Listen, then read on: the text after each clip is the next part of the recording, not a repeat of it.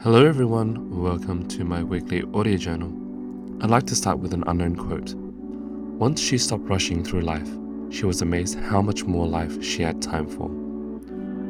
In a world that moves so fast, it is important for us to slow down. We literally cannot keep up with the pace that technology is moving at. How many messages, emails, calls, the expectations of our schedules, the amount of stimulus that we are exposed to, the screens that we have. As I've been checking in lately, I've noticed that I feel rushed many times throughout the day because I'm trying to move from one to the next or trying to tackle the tasks on my lists. Yes, there are things that we have to do, but is feeling rushed necessary? So I started to ask myself, why am I feeling rushed? What can I do to avoid that feeling?